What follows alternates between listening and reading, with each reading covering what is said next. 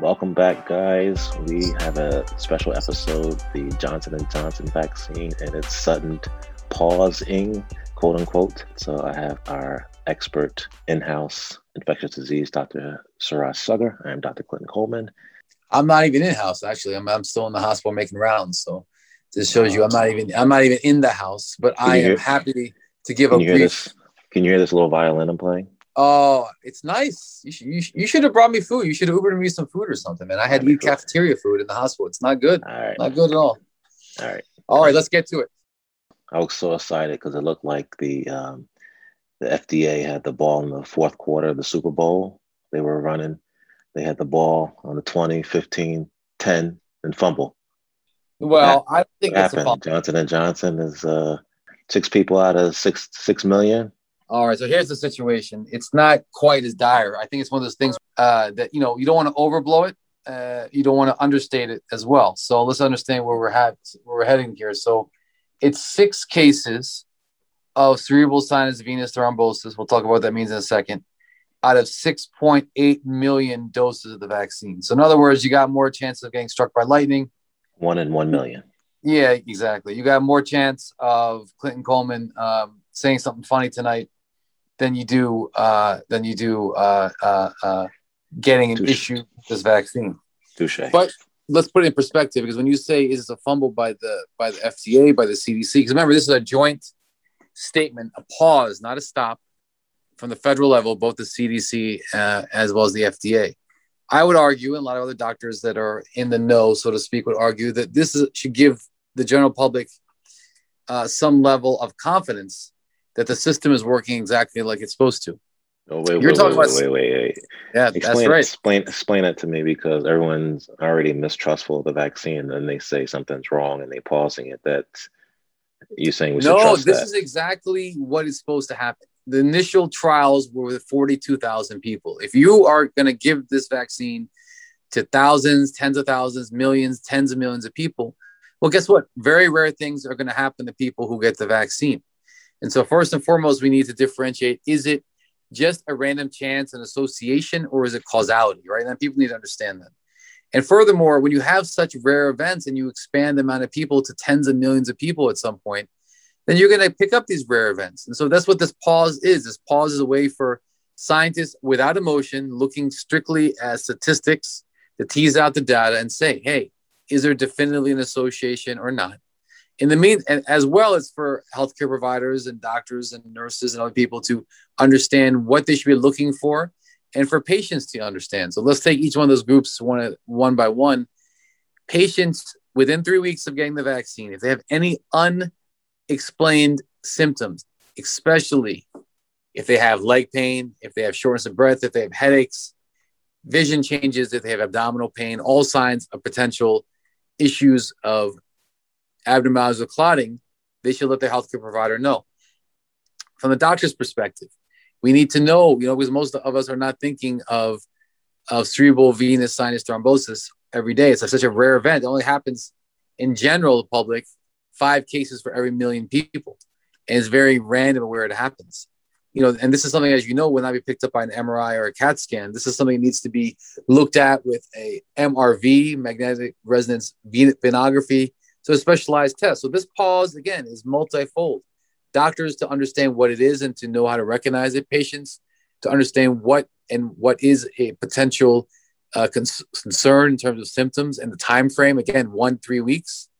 Because all these cases occurred within the first 2 weeks, so they really expanded the first 3 weeks of when this could potentially occur. And then for, again, the scientists, again, CDC and their own advisory board, the ACIP, which is the Advisory Committee on Immunization and Practices, will meet to discuss and robustly look at the data and make their recommendations. And then that's what the CDC, the FDA will have their own independent review board to take a look at the data. So again, I would rely, or I'd rather say that people should be confident the system is working exactly like it's not. When people say, well, why they make a pause, won't that just cause a quote unquote crisis in confidence? I'm going to go ahead and say no, because this is designed not to have any emotion or timing in it. It is simply working as it's supposed to. And the same thing happened with the messenger RNA vaccines. There was a concern, which was proved to be untrue, of a few cases of something called Bell's palsy that occurred in people who got the vaccine. And guess what? The incidence of Bell's palsy in people who were just newly vaccinated, as well as that in the general public, what would happen anyway, was no different. So they deemed that it was a non-issue. Right. Now this, let's just understand what this is. This all occurred in women, 6 cases. 1 was fatal, 1 patient hospitalized, and the others, again, all pre-menopausal women under the age of 50.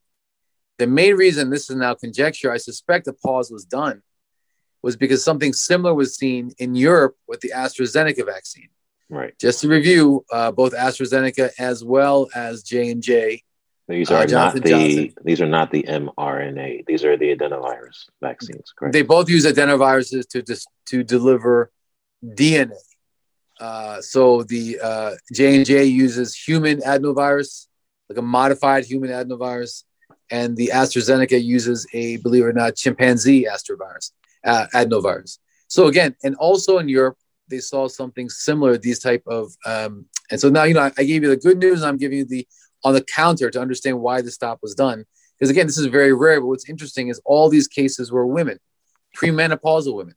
So we have to understand, is it something where women in general are more prone to clots anyway? Remember that. So right. We have but to remember, see what is it. Any kind of thrombosis, especially something rare like this, women, pregnancy, if you take birth control pills, right, obesity, exactly. Those are risk factors for thrombosis in itself. Smoking, absolutely. Yeah, women in general, and then men have a slight increased incidence of thrombosis anyway. Right. Even COVID, I guess. I don't know if they. How can they be sure that these patients didn't have COVID near their vaccination time and just? Well, again, that hard stop. I don't have the details. We know the details of the ages under the age of 50. We understand they were all females. We know whether they were smoking on oral contraceptives, whether they were obese or had recent surgery, all risk factors for blood clots, as you mentioned, or whether they were tested for COVID is all remain to be seen. So that data will be hopefully released to the general public in the coming days. But that's all things that remain to be seen. But, we do suspect in part that, again, this exceedingly rare occurrence could be something specific to that type of virus, that type of vaccine utilizing the adenovirus mechanism. On the flip side, the same kind of signal, the red flags that now has been picked up very astutely by the process has not been seen with the messenger RNA vaccine. So Pfizer, Moderna has not had that same issue. So where does that leave us? I mean, that's the question, I think, the $1 million question. Where does that leave us in our global, not only our national, but our global vaccination effort, right? Right. Can we come back from this? That's the question. Well, here's Johnson the thing. And Johnson come back. Here's the thing. Overall, the adenovirus vaccines, we'll just say J&J, represents a very small percentage of the overall vaccinations in the United States, probably less than 10%. And we have more than enough messenger RNA vaccines to fill that gap. That's in the possibility, unlikely but possible, that the pause is either for a prolonged period of time, or if there's even a delay in bringing it back, or if the worst case scenario, it's taken off the market. We're able to make it up. So my answer, if people ask me, how's this going to affect, is this just a hiccup? Is this no big deal? I will say for North America, for the United States in particular, it's not an issue. But where it becomes an issue is globally, because globally, especially in the developing world, in resource poor areas, a one shot and done like the J&J and the AstraZeneca is very favorable, right? So it's only one shot. Let's just take it back a second. This, parts of the world, it's not easy to have someone just come and say, get a shot and say, come back 3 weeks later, if it's the Pfizer, or 4 weeks later, if it's the Moderna. Right. So, and not every place has the capacity to have cold storage, et cetera. So if we could have mass, think about it, in a lot of places, people have to walk or take a bus 20, 30 miles to get to the nearest healthcare center. So, it was very encouraging that the one shot and done without the cold requirements were going to be a big part of the global vaccination efforts in much of the developing world. Think Central South America, parts of Southeast Asia, Sub-Saharan Africa, et cetera. Now, in North America, you might say, well, no big deal, right? We have plenty of messenger RNA vaccines, other richer Western countries, parts of Europe, et cetera. Perhaps the Far East will say, well, we'll get the messenger RNA vaccines. It won't be our problem. Where it becomes our problem is that we have large pockets of the world that are not vaccinated. Guess what's going to happen? People will keep getting infected. The virus will keep replicating. It'll keep making mutations just by random errors. That's what vaccines do. A lot of them won't mean anything. They'll be nonsensical mutations. But guess what? Some of them will come together and make what we call variants of concern. And that's where it becomes a problem. So if you have pockets of the world where hotspots are occurring and we're all having a good summer and we're all vaccinated, guess what? Fall, winter, you may have variants come back that may be more difficult to control with therapeutics and with vaccines. So that's really the short view and the long view. You see what I did there? Short and long. Short and long.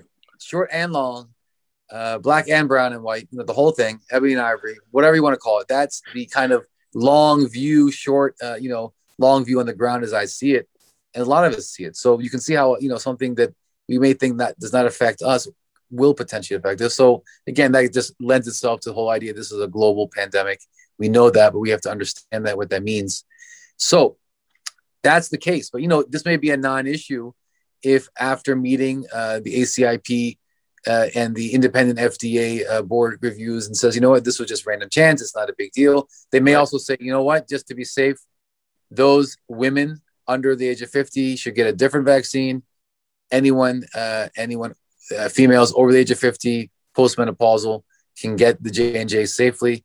That may be an issue. Now, will this erode confidence? Call a so-called crisis in confidence. That is that's what I'm thinking. I'm thinking they're going to have a lot of cleanup to do for this. It's already some, distrust about the Johnson & Johnson vaccine with the efficacy rates, even though it's false information. But now, now you have complications. So I think if they do a good job about, explaining the situation, explaining the risks, and letting people know that this is, if it is, turns out to be that it's a random finding, or isolate certain people who are higher risk for these thrombosis, I think they may have a better chance of improving the trust in the community. But what say you? What say me is that you and I are gonna have to just keep educating the public and keep on the data. And I sound like a broken record, but I'll say it again. Keep the emotion out of it. Keep the social media, Facebook doctors out of it, and really just stick with the facts, stick with the science, and that's just this is what's being done here. You're a social media Facebook doctor, if you didn't know. But the good thing is I didn't get my degree on Facebook. I think that's the idea. There's some people who do end up getting their degrees on Facebook. They, and that's always concerning. So again, anyone listening, always know who you're listening to. Make sure that you trust, vet your sources. If you don't want to listen to us, listen to someone else, but make sure that that they have something to back up their claims and back up their information. Yeah. No. And again, we live in an evidence-based world, huh? No, you can listen to us. We're pretty reliable. Well, we prefer you listen to us. That's right. And I think what we need to do is have these semi-regular updates. So we won't be all kind of laughing and giggling. Well, I laugh, you giggle. You giggle. And telling the Coming to America jokes. But sometimes we have to get serious about things. And I think this is one of those issues where I feel compelled, and we feel compelled, to get the information out there, because as many times in life, it's not just one issue, right? You don't want to take a headline and run. You need to understand the whole short and long of it all. Right. And, and then so we can understand what conclusions to become next. Got it. Until next time. Till next time, be well. Talk to you soon.